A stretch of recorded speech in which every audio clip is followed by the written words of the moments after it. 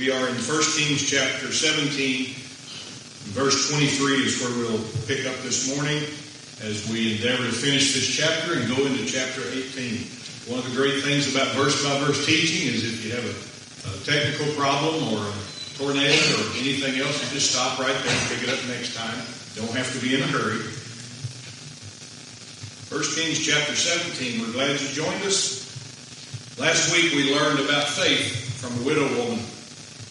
And we learned about faith from the prophet Elijah. And then we learned about the faithfulness from the God who provided for them. When God provided an endless supply of meal and oil for the widow woman, and then brought her dead son back to life, He did so for the purpose of glorifying Himself. And when God glorifies Himself, He's glorified in His people. I love how He does that. We benefited from this passage by learning to have unwavering faith, even when our lives and the lives of our children are at stake. And now verse 23, and Elijah took the child and brought him down out of the chamber into the house and delivered him unto his mother. And Elijah said, See, thy son liveth. And the woman said to Elijah, Now by this I know that thou art a man of God, and that the word of the Lord in thy mouth is truth. The prophet brings the living child down, but he claims no credit for himself. And the widow gives glory to God by recognizing that the man of God was sent with the message of God. So she can believe the mouth of the man of God who was sent with the message of God. God prepared this widow a long time before this event took place, before this miracle. He did it by commanding her to sustain Elijah. And she had to trust in God's provision to do that. And when she saw that God's provision was sufficient in the matter of the meal and the cruse of oil, that her faith was strengthened. And then when her son died, she who trusted God's provision could also trust God's protection. In God's hands, her son was secure. And God saw fit to return his life to him. Chapter 18, verse 1. And it came to pass after many days that the word of the Lord came to Elijah in the 3rd year, saying, Go, show thyself unto Ahab, and I will send rain upon the earth. The 3rd year. That would most likely be the 3rd year after what happened in chapter 17, verse 1, where Elijah went to Ahab and said, There shall not be rain nor dew these 3 years, but according to my word. And this signified that it would at least be 2 years before it would rain, because the word is plural. But James chapter 5 verse 17 is where we see the exact amount of time that it didn't rain.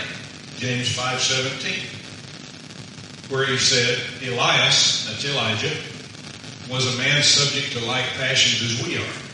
And he prayed earnestly that it might not rain. And it rained not on the earth by the space of 3 years and 6 months. Verse 2, And Elijah went to show himself unto Ahab, and there was a sore famine in Samaria. Sore famine happens when there is no rain or dew. The word sore is mighty. Nothing grows during a mighty famine when there's no dew or rain. Elijah could have had many objections here when God sent him back to Ahab. He could have said, Lord, I'm afraid of Ahab. I gave him a forecast of drought. I was the bearer of bad news. How can I show my face to him again? Elijah could have said, well, I'm afraid of Jezebel as well, because she killed many of the Lord's prophets. Or he could have said, I'm afraid of the Israelites, the people, because the drought I forecasted by your command brought great suffering upon them as well. But God's plan is not altered because of the fear of man. And Elijah shows great faith here. It doesn't appear that he flinched at all when he was ordered to return to Samaria to Ahab. You see this in other places in the Bible. In Acts chapter 14, the Apostle Paul preached the gospel at Lystra. And in Acts 14, verses 19 through 20, listen to what it says. And there came thither certain Jews from Antioch and Iconium, who persuaded the people, and having stoned Paul, drew him out of the city, supposing he had been dead. Howbeit, as the disciples stood round about him, he rose up and came into the city. And the next day he departed with Barnabas to Derbe. Paul was in Lystra. He was drug out of the city and he was stoned. What did he do when he woke up? He went right back into Lystra.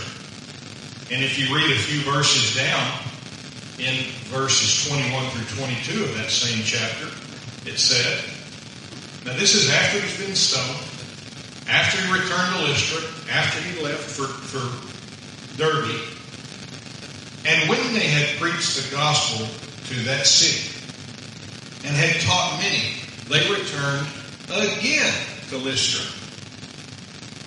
and to Iconium and Antioch, confirming the souls of the disciples and exhorting them to continue in the faith, and that we must through much tribulation enter into the kingdom of God. Had Paul not gone through this tribulation, perhaps some of those to whom he preached would have said, well, that's easy preaching, but that's hard living. Paul lived it. Amazingly, the beating, the religious persecution that he suffered in Lystra had no bearing on whether he would return to that city. Just as Elijah's fear, if he had it, would have no bearing on him returning to Ahab, where he had once delivered this terrible news. The confirmation and the exhortation of the disciples was a work of God that could not be put aside. God's work always wins the day over man's fears. Every time. For Elijah, the work of God in Samaria trumped any fears he may have had. So what did Elijah do? He took his own counsel. The same counsel he gave to that widow woman when he said, fear not. Well, he feared not. And he went into Samaria. Watch how God's worked. He sent Elijah to a widow, and that widow was in sore famine. And God filled her basket. And now he sends Elijah to a land that was in sore famine. Not only physically, but spiritually. In fact, the physical famine was brought about by the spiritual famine. And the way people try to fix that is backwards. We know this truth well because Jesus taught us in Matthew chapter 6 in that Sermon on the Mount, verses 31 through 33. Matthew 6, 31 through 33. He taught his disciples, therefore take no thought, saying, what shall we eat? Or what shall we drink? Or wherewithal shall we be clothed? For after all these things do the Gentiles seek.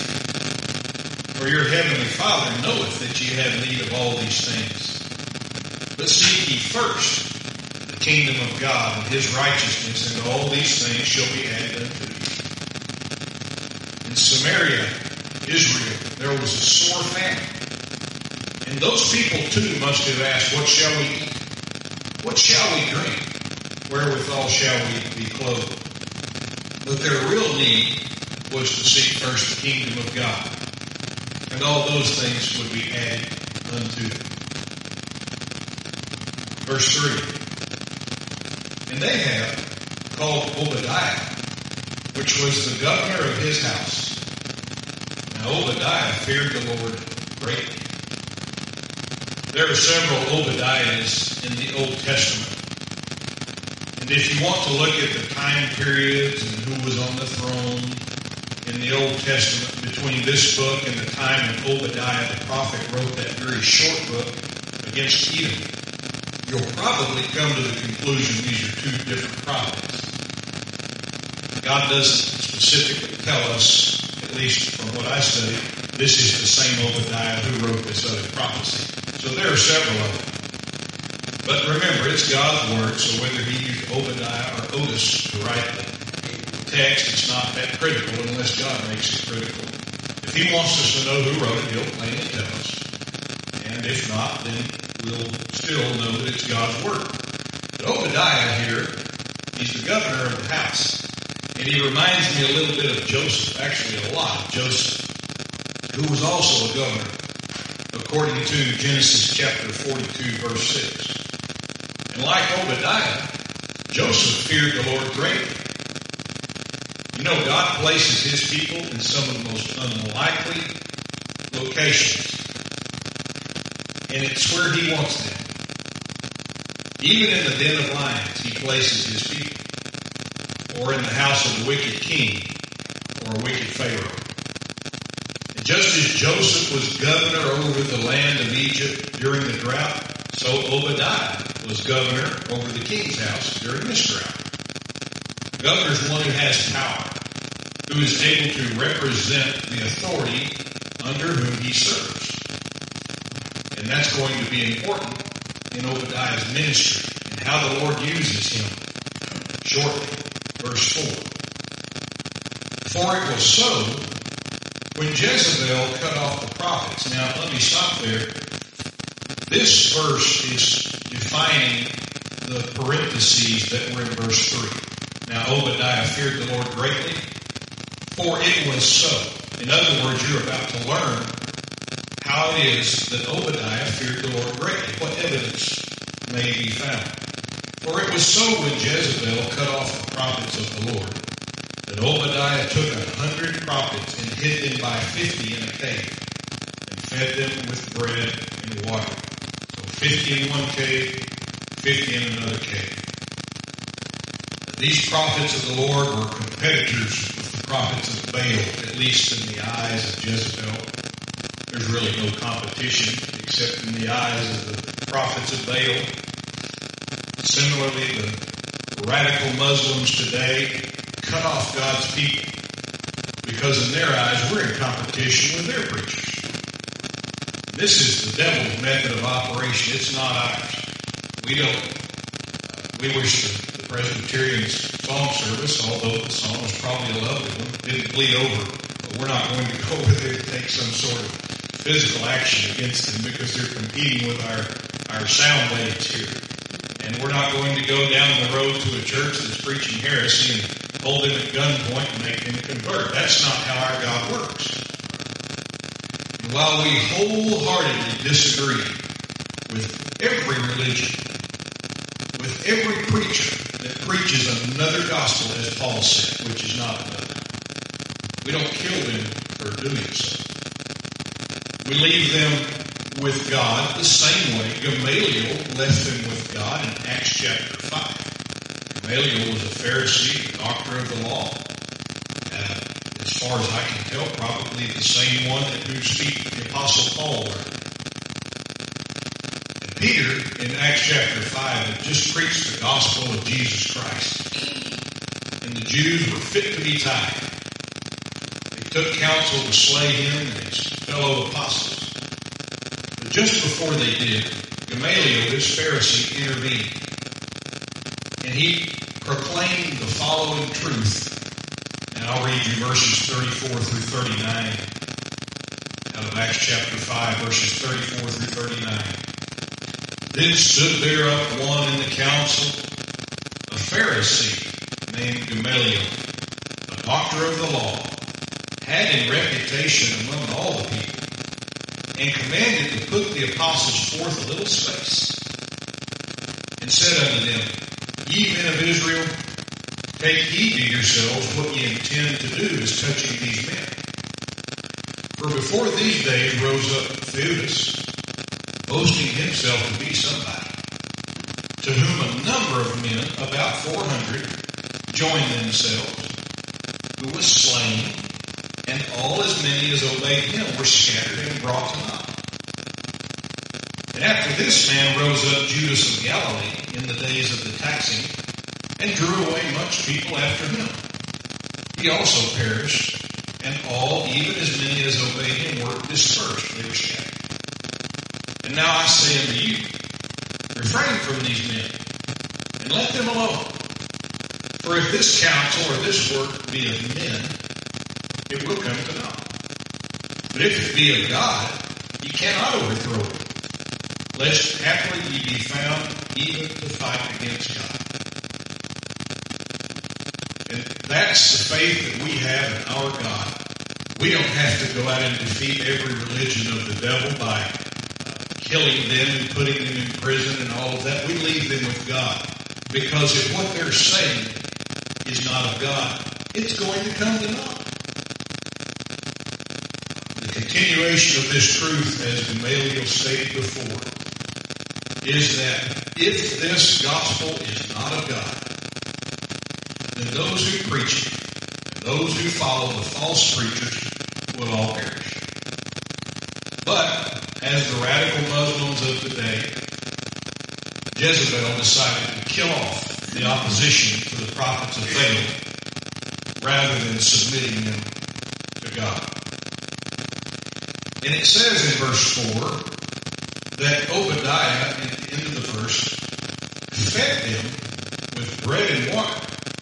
He fed them with bread and water. They've been hidden in a cave. He fed them with bread and water. Now, perhaps you're beginning to see the importance of Obadiah's position as governor in the king's house, as one who has some control over the food, over the water that's remaining there in that country. He had access to the king's provisions, and he had access to it because God was going to use that to sustain his own prophets. Even when the rest of the land was in a famine. Now don't miss that. Even when the rest of the land was in a sore famine, God took care of his prophets through Obadiah's hand. Let's learn a vital truth from this. This goes against the grain of common thinking. It goes against the grain of the way most people see spiritual things. And that is, no matter what, God's work must never fail. And no matter what, God's work will never fail. Even at the price of a nation going broke, dying of hunger, having no provisions, God's work is still the most important thing. There's going to come a time when God's people, perhaps you and me, will be in a cave, spiritually speaking, or maybe even physically, eating bread and water, trusting in the Lord for the most basic earthly needs. All of things like this will be useless or taken from us. But we'll be trusting God for the most basic earthly needs. So the time of prosperity, I don't know when it's happening, but it's going to come to an end. If you don't believe that, ask the people of Venezuela. If you've been around very long, you may remember when gasoline in Venezuela was 18 cents a gallon. And the people thought socialism was the greatest thing. Look, gasoline is 18 cents a gallon, and this is free, and this is free. Everything was free. Now the government controls the gas, and they have for some time, and it sells for over $7 a gallon, up to $40 a gallon on the black market. People who once feasted have been standing in line for hours, even days, to get the bare minimum necessities. Prosperity is coming to an end. But these prophets in a cave were worse off than that. They didn't even have cars to drive where they had to worry about gasoline. And yet, they trusted in God's provision by the hand of Obadiah. You notice when Obadiah hid them in the cave, apparently they stayed there. They didn't say, oh, what are we going to do? They stayed there, and God provided for them in a dark place, a cave. God's prophet gave them bread to eat and water to drink. And in the darkness of this world, in the cave of this world, God gives His people bread to eat. That's Jesus. And water to drink. That's the Word of God. And even if our bodies starve to death, we will wait in the cave of this dark world until Jesus comes to take us home. Verse 5. Now we've learned about Obadiah. And Ahab said to Obadiah, Go into the land unto all fountains of water, and unto all brooks. Peradventure we may find grass to save the horses and mules alive, that we lose not all the beasts. Remember, the promise from God through Elijah to Ahab was that there would be no rain or dew upon the earth. But God was merciful not to dry up all the fountains and the brooks at that very time, or nobody would have lived another day. God was good to leave some water in the land. What lesson could Ahab have learned from this? Oh, many. But in Psalm chapter 52 and verse 1, David wrote, Why boastest thyself in mischief? O mighty man, the goodness of God endureth continually. Did you hear that? The goodness of God endureth continually. And then Romans chapter 2 and verse 4. Or despisest thou the riches of His goodness and forbearance and longsuffering, not knowing that the goodness of God leadeth thee to repentance? If we put those two verses together, we arrive at a wonderful truth. Here's how it goes. God's goodness is continuous. God's goodness leads us to repent. So God's continual goodness gives us the continual opportunity to repent. How wonderful is that? Those who repent do so because of the goodness of God. Nobody who repents just stops in their tracks one day and says, well, you know what, I think I'm tired of this way of living or this way of thinking. I'm going to go find someone else. How about you, Lord? No, it's the goodness of God through the gospel of Jesus Christ. That's good, isn't it? Because the gospel is good news. The gospel is the reflection of the goodness of God. Those who repent do so because of the goodness of God. But those who refuse to repent do so in spite of the goodness of God. Either way, you have to deal with the goodness of God, don't you? You have to deal with the gospel of Jesus Christ. You have to answer that question that Pilate asked, what then shall I do with Jesus, which is called Christ? What then shall I do with the goodness of God? Shall I repent, or shall I stay in my sin and do despite to that spirit of grace? In Nehemiah chapter 9, verses 34 through 35, Nehemiah chapter 9, verses 34 through 35. There came a time when the Levites, well, first of all, in Israel, the seed of Israel separated themselves from the strangers, foreigners. And then the Levites got up and confessed their sin and spoke to the seed of Israel. And here's what they said. Neither have our kings, our princes, our priests, nor our fathers kept thy law, nor hearkened unto thy commandments and thy testimonies, wherewith thou didst testify against them. For they have not served thee in their kingdom, and in thy great goodness that thou gavest them, and in the large and fat land which thou gavest before them, neither turned they from their wicked works. Did you see that? They did not serve God in the great goodness that He gave them. They did not turn from their wicked works. So the goodness of God was before them, and it was continual. And the goodness of God leads thee to repentance. So all they had to do is repent at the goodness of God. And yet they despised the goodness of God rather than being led to repentance, because they turned not from their wicked works. And this describes Ahab, and this describes Jezebel, and much of Samaria as well. And it describes the unbeliever today. Verse 6.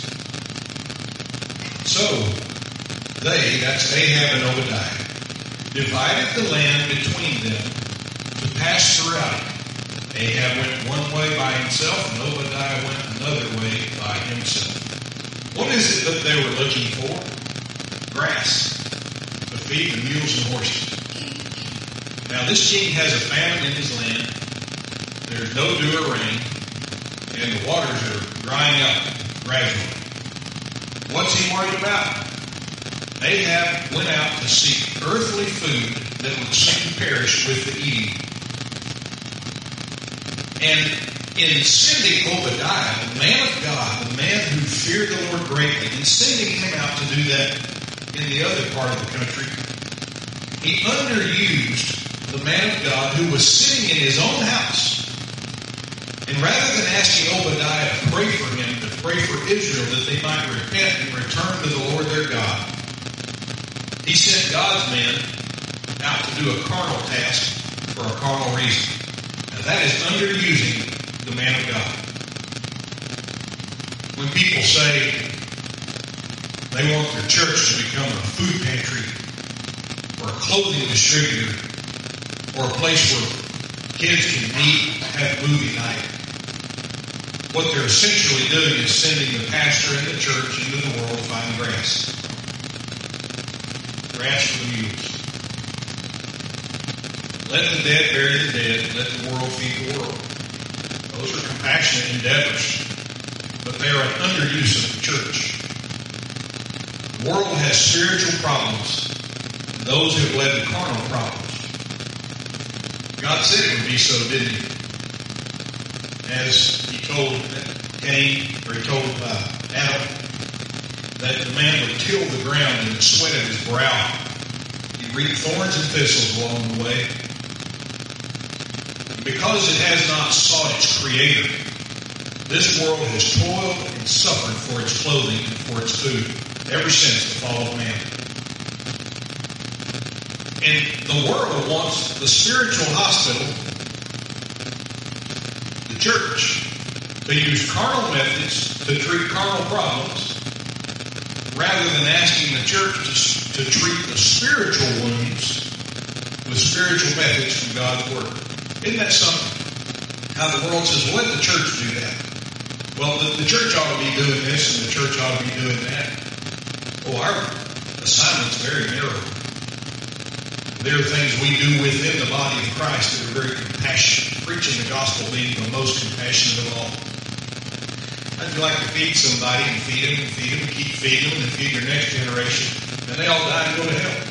You said, oh, but they were well fed. There was grass for the mules. We went out and found grass for the mules.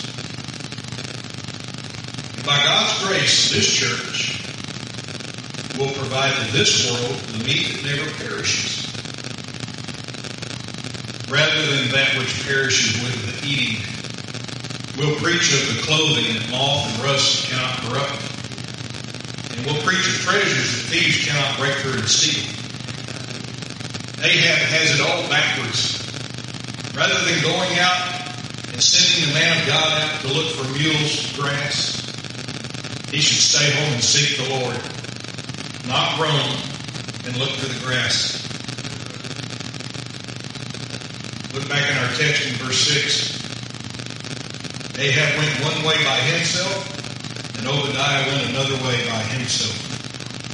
This reminds us of Lot and Abram, doesn't it? And we know Ahab did not go out by faith. He went out by sight. He's looking for grass. He's not looking for the will of God, or he would have never had to step foot outside the palace. In Genesis 13 and verse 10, Genesis 13 verse 10, and Lot lifted up his eyes. Now, that's exactly what Ahab did. Lot lifted up his eyes and beheld all the plain of Jordan, that it was well watered everywhere, before the Lord destroyed Sodom and Gomorrah, even as the garden of the Lord, like the land of Egypt, as thou comest unto Zoar. And whichever way Ahab took, Obadiah went the other way. And whichever way Obadiah went, he knew he could trust God for the result. And that result would either be we're going to find grass for the mules, or we're not going to find grass for the mules. But he left that in God's hand. The fact that Ahab went one way and Obadiah went the other way is a testimony of Ahab's confidence in Obadiah's faithfulness. Did you get that? Ahab's an unbeliever. He's a member of the Church of the Golden Calf, married to a Baal worshiper. And yet he was still able to have confidence in Obadiah, the man of God, though he disagreed wholeheartedly with his religious convictions. He knew Obadiah was a man of character. From a moral perspective, was there anything wrong with the simple act of going out and looking for grass for the horses and mules? Well, not for Obadiah, because he still feared the Lord greatly. Assuming you are gainfully and legally employed, or gainfully and legally retired, your supervisors, your co-workers, your neighbors, everyone around you should be able to do the same thing Ahab did with Obadiah. Send you with a trusted task. Send you out to do something and have complete confidence that you're going to do it well. Right now, they should be able to give a glowing testimony about your faithfulness to your workplace. Let me ask you, don't raise your hand, don't shake your head or nod it, but would you be worried if you found out that the pastor spoke with your coworkers about you? Just drop by one day when you weren't there. Would they say you're a bright light in your office, in your workshop? Or would they say you're negative, foul-mouthed, unreliable? Would they say you're punctual, or would they say, oh, he's usually late at work? Would they say your books are balanced, or would they call you a thief? Even though they may be unbelievers, as Ahab was, your boss, your co-workers, your neighbors should be able to give a good report about you. Because of what Paul wrote in Colossians chapter 3, verses 22 through 23. That's Colossians 3, verses 22 through 23. This principle is there. Servants, obey in all things your masters according to the flesh, not with eye service as men pleasers, but in singleness of heart, fearing God. And whatsoever you do, do it heartily as to the Lord and not unto men. And that's why, in the case of a work environment, even your unbelieving boss can have some confidence in you. One more thing about this, and we'll move on. If we, as Obadiah, are faithful in the carnal things, in the earthly things, then our employers and those around us will have more reason to listen to us when we talk about spiritual things. If you're late for work every day, and then one day you try to sit down and tell your coworker about the gospel of Jesus Christ, you know what's on their mind? Oh, you hypocrite, you can't even show up to work on time. You miss out on a wonderful message. Everything we do goes on a spiritual resume in the eyes of those around us. Verse 7. And as Obadiah was in the way, Elijah met him, and he knew him, and fell on his face, and said, Art thou that my Lord, Elijah? It said as Obadiah was in the way. You see, there was just one way for Obadiah to be found in.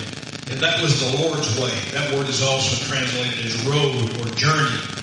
The word way. That was the way the Lord wanted him to be on.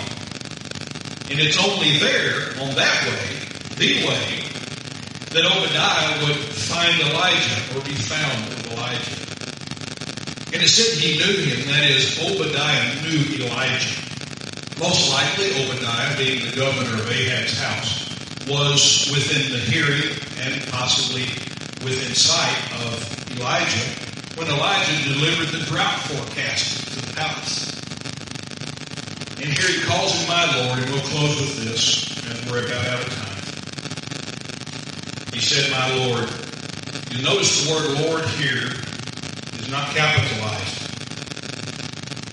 And Obadiah is not calling Elijah Lord as in Jehovah. We know by verse 3 in this chapter that Obadiah feared the Lord greatly. So he would not call Elijah by the name Lord, by the name Jehovah, or any of the other names of God. It simply meant my master. one who ranks above me. And with that, we'll stop. And Lord willing, pick up with verse 8 next week. Any questions or comments about the lesson? All right. Let's be dismissed in prayer. Father, we're so thankful for your faithfulness, for your word, for the Spirit of God who teaches us through the frail instrument of human mouth. And Lord, I pray that from our presence you would take all these distractions that compete with our thoughts, that try to steer us away from the truth that we need to meditate upon.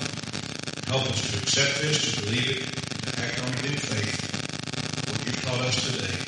In Jesus' name.